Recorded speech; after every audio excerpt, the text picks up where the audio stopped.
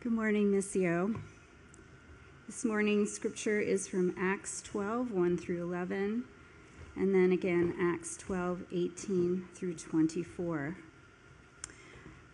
The Apostle Luke writes, "It was about this time that King Herod arrested some who belonged to the church, intending to persecute them.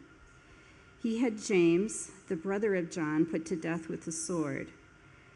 When he saw that this met with approval among the Jews, he proceeded to seize Peter also.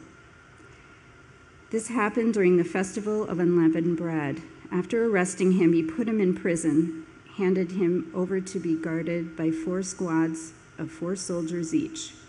Herod intended to bring him out for public trial after the Passover. So Peter was kept in prison, but the church was earnestly praying to God for him. The night before Herod was to bring him to trial, Peter was sleeping between 2 soldiers, bound with 2 chains, and sentries stood guard at the entrance. Suddenly an angel of the Lord appeared, and a light shone in the cell. He struck Peter on the side and woke him up. "Quick, get up," he said, and the chains fell off Peter's wrists. Then the angel said to him, "Put on your clothes and sandals," and Peter did so. "Wrap your cloak around you and follow me," the angel told him. Peter followed him out of the prison, but he had no idea that what the angel was doing was really happening. He thought he was seeing a vision. They passed the first and second guards and came to the iron gate leading to the city. It opened for them by itself, and they went through it. When they had walked the length of one street, suddenly the angel left him. Then Peter came to himself and said, "Now I know without a doubt that the Lord has sent his angel and rescued me from Herod's clutches and from everything the Jewish people were hoping would happen." In the morning, there was no small commotion among the soldiers as to what had become of Peter. After Herod had a thorough search made for him and did not find him, he cross-examined the guards and ordered them to be executed. Then Herod went from Judea to Caesarea and stayed there. He had been quarreling with the people of Tyre and Sidon. They now joined together and sought an audience with him. After securing the support of Blastus, a trusted personal servant of the king, they asked for peace, because they depended on the king's country for their food supply. On the appointed day, Herod, wearing his royal robes, sat on his throne and delivered a public address to the people. They shouted, "This is the voice of a God, not a man." Immediately, because Herod did not give praise to God, an angel of the Lord struck him down, and he was eaten by worms and died. But the word of God continued to spread and flourish.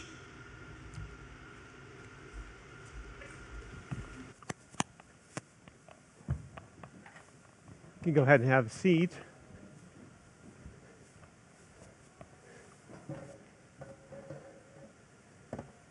As I thought again about Herod being struck down and eaten by worms, I'm like, why did I choose this as a guest preacher to preach on this? But nevertheless, this passage has been on my heart, and I'm glad to share it with you today.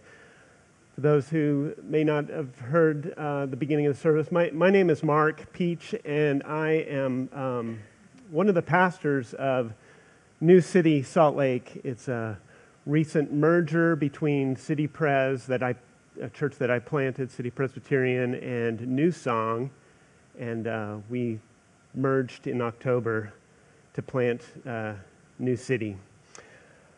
At New City, we've been in a sermon series in the book of Acts, and looking at how the gospel goes forth by the power of the Holy Spirit to further the kingdom of God on earth. And today, I wanted to bring this chapter to our attention, this 12th chapter of Acts. But let me give you a summary of what has happened thus far in the story of Acts, the story of the early church. After Jesus is resurrected from the dead and prior to, here, let's see, is that better? Can you hear me better now? After Jesus is resurrected from the dead and prior to his ascension, he tells his disciples this, "But you will receive power when the Holy Spirit has come upon you, and you will be my witnesses in Jerusalem and in all Judea and Samaria and to the end of the earth." And then comes the major event that we refer to as Pentecost, when the Holy Spirit is poured out on people of all nations. By the power of the Holy Spirit at work in the lives of people, God's people, they are being called to participate in God's plan to advance the gospel. God's plan for the furthering of the kingdom, that the world would be restored. And if you were to continue reading in this book, you would see that the plan cannot be stopped. The gospel is going forth by the power of the Holy Spirit. It's going forth into the lives of people. It's going forth into new territories. And people are being invited to participate in what God's doing, to participate in this grand story that God is writing. But there is strong opposition to this plan. And what we see in chapter 12, like many places in Acts, is that this strong opposition to the gospel, and we see this strong opposition to the gospel and to God's plan. But God's plan is unstoppable. And we're going to see that here. Let me pray for us as we look further at this passage that was read for us. Lord, I am grateful for this opportunity to be here, and Lord, I know that many of us, we're coming from all different places in the city or in the valley, and we all come from places of all different kinds of circumstances, Lord. Some of us may feel sorrowful this morning. Some of us are maybe going through difficult times of confusion or disappointment. Others of us come and we're joyful and we're feeling good about how things are going in our lives and the circumstances of our lives. But wherever we're at this morning, Lord, would you speak to us? Would you comfort us with your grace where we need to be comforted? And would you challenge us, Lord, to step out in faith where we need to be challenged to step out, Lord? Holy Spirit, speak to us. Use me in my weakness to communicate your word. Lord, we pray all this in Christ's name. Amen. Well, I just heard Imagine Dragons was here at Rice-Eccles Stadium. And I know this song goes back a few years, but and maybe you've heard it too much, but the song, their song, Whatever It Takes, the chorus goes like this: whatever it takes, because I love the adrenaline in my veins. I do whatever it takes, because I love how it feels when I break the chains. Whatever it takes. Take me to the top. I'm ready for whatever it takes, because I love the adrenaline in my veins. I do what it takes. There is something in us as humans that loves to be at the top, to be known as the greatest. It gives us a rush. It gives us this, it's like adrenaline in our veins to accomplish something, to be at the top, to be the greatest. Pride and power to be on top, to receive all the accolades, to have everything centered on us is alluring. It's attractive to us. Now, there's a lot of different aspects that I could point to in this passage, but what I want to focus on today, I want us to look at this, the pride and power to be on top and how it plays out in King Herod's life and with his plans. So I want to look at what is Herod's plan, what is God's plan, and what does this mean for us? Those are three questions I want to kind of frame our time in the Word around. First, what is God's plan, or what is Herod's plan? The passage begins really grim. Verse 1 says, About the time Herod the king laid violent hands on some who belonged to the church. He killed James, the brother of John, with the sword. James, the brother of John, was beheaded. Persecution for the early church was real. King Herod is seeking to kill followers of Jesus, and he is seeking to stop this movement for the sake of being on top, for the sake of his own kingship. James is the first to die, and then we see next that Herod has Peter arrested.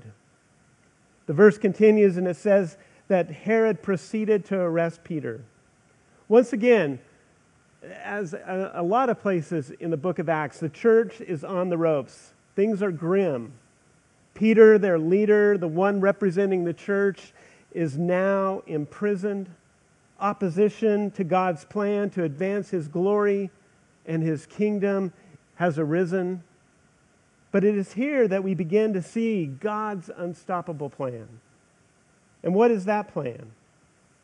We are told that while Peter is awaiting execution, while he is in chains, held captive between two soldiers, while the disciples are praying together for his release, an angel of the Lord stood next to him, and a light shone in his jail cell. The angel struck Peter on the side and woke him, saying, "Get up quickly." And the chains fell off his hands. He then is ushered out of prison, passing by guards and going free. See, God has a plan, and that plan is going to be accomplished in spite of opposition. The plan is unstoppable. But the opposition continues to come back. And we see what it is at the heart of the opposition here too.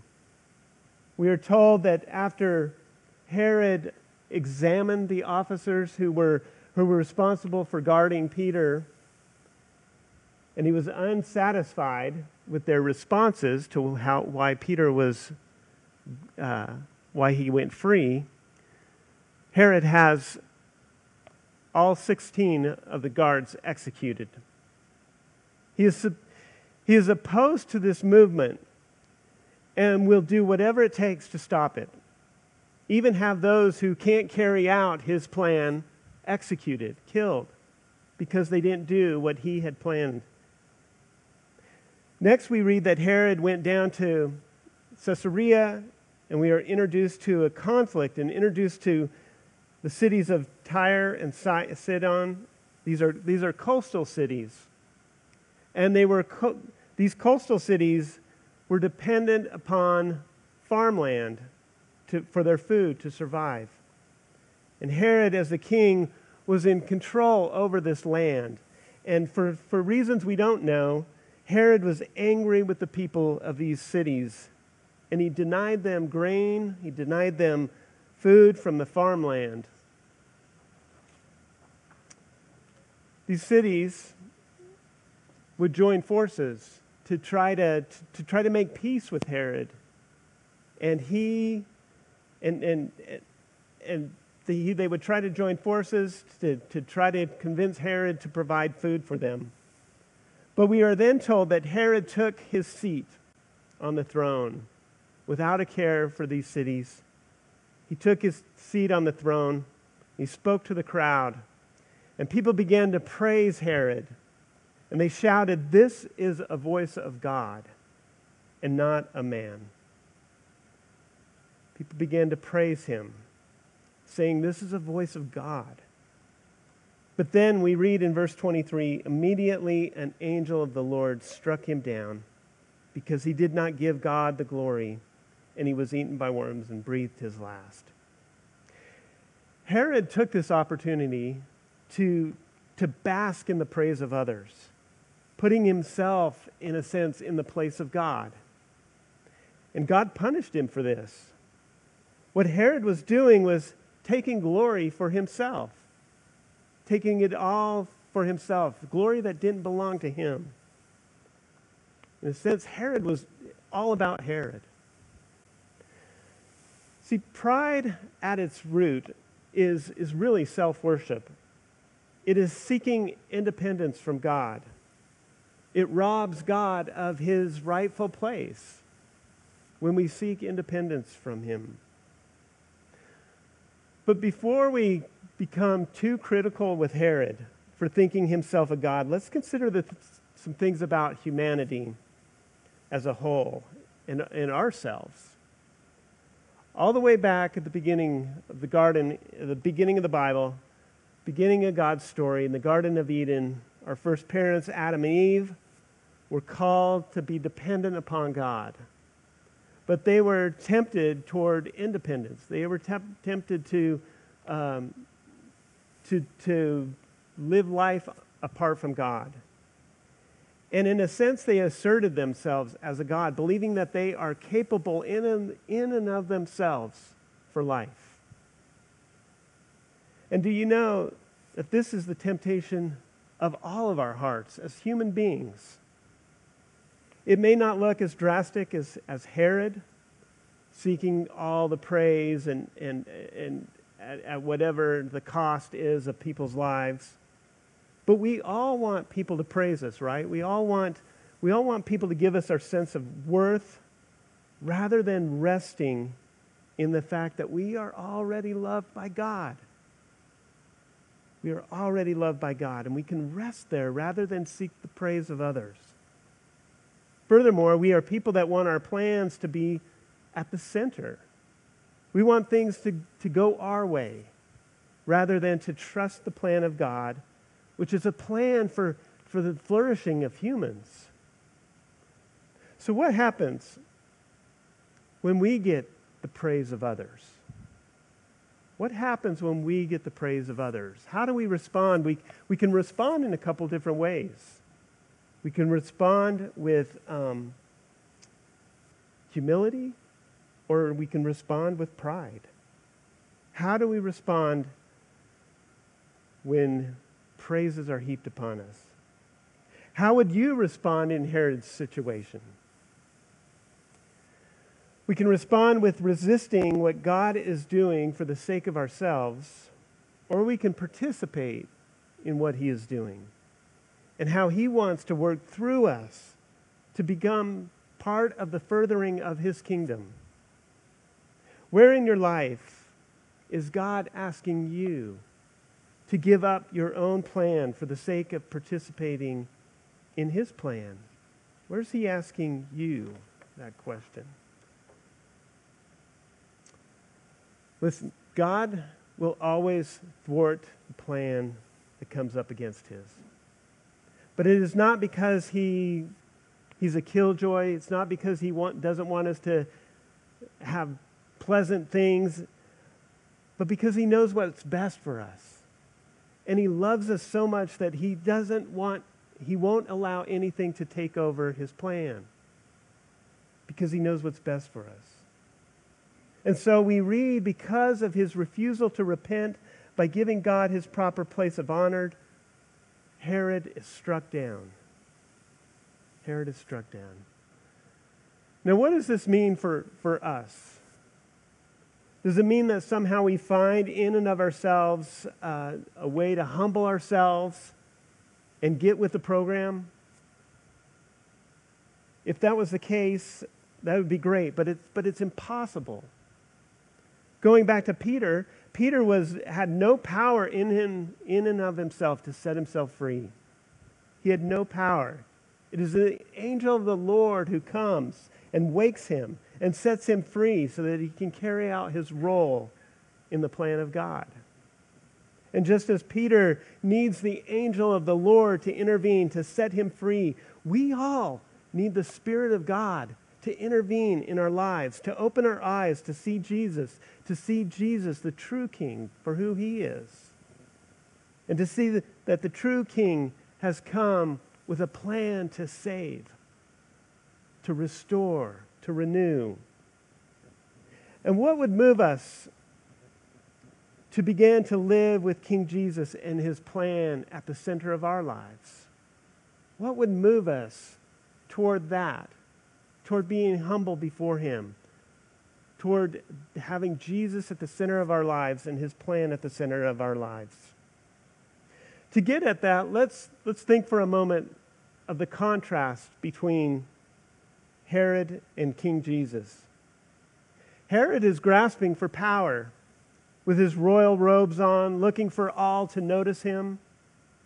King Jesus, the one who possesses all power and all authority, ultimately lays it down, coming in the form of a helpless baby, not to conquer, but to save the world. Herod withheld food from his enemies. Jesus suffered himself, stripped of everything, including his own dignity, in order to give eternal life to his enemies. Herod stole glory that was not his, but was struck down and judged. Jesus walked in humble obedience perfectly, was put to death, 3 days later rose again and rules now at the right hand of the Father. Herod refuses to repent, but God remains true to his character, judging injustice and opposing wickedness. So what is the good news that will stir our hearts toward him and toward finding ourselves in his plan? It is that for all who put our faith in Christ, we don't have to fear being struck down. Why? Because God struck down his own Son in our place. The judgment for our sinful pride has been put upon Jesus on the cross. And this is good news. This is good news that Jesus saves sinners, prideful people who have sought our own glory, prideful people like myself. This is what leads us then to ask, who is receiving the glory in our lives? Are we seeking it for ourselves? Or are we seeking God's glory, giving thanks to him for who he is as the King who saves? What motivates us? As I have contemplated ministry over the last few years and have contemplated being on the mission field in the future here in Ireland, this is a question that I continue to wrestle with. What's motivating me? What's behind why I do the things that I do? Why I'm pursuing missions in Ireland? What motivates us? What motivates how we spend our resources and our time and our devotion? In what ways might God be exposing our pride? But God does something else here too. His plan is to propel his word through his servants. We see this in verse 24. But the word of God increased and multiplied. God is forever. His plan is forever. And his word is forever. God's plan to save his people and to restore all things is unstoppable. And God wants us to be included in this. All of this should give us hope for hearts that without the Spirit, we'd be in opposition to him too. God's plan is unstoppable, and God's plan includes his people, those of us who put our faith in him. Let me begin to just wrap this up for us. About this chapter and about how opposition to God is futile, John Stott says this. The chapter opens with James dead, Peter in prison, Herod triumphing. It closes with Herod dead, Peter free, and the word of God triumphing. The world opposes God in vain. There is opposition to the word of God, to the gospel going forth, but nothing will stop it. It is multiplying in scope and impacting all those who hear and receive it by faith. Isaiah 48 says, the grass withers, the flowers fade, but the word of God, it stands forever. As my family and I enter the mission field, as Rebecca goes to Uganda, as you enter your mission field too, wherever you're at, wherever God has placed you, know that the eternal word of God is unstoppable. The servants of God go out. People are converted, set free, and the gospel goes forth to the ends of the earth. His plan is unstoppable. Will you join him in this plan, in what he is doing, in inviting us as participants who give glory to him and honor him and proclaim his word to the world? Let me pray for us. Lord, we are grateful that your plan is good, that you're a good God who loves your people. And in the face of opposition to what you're doing, in the face of opposition to saving your people, to restoring the world, your gospel goes forth and changes lives. And we pray, God, that we would be people who rest in the reality that you are God alone, and that you are the God who saves, and that your plan's unstoppable. Help us to rest there. Help us to go out and to proclaim you to the world. We pray all this in Christ's name. Amen.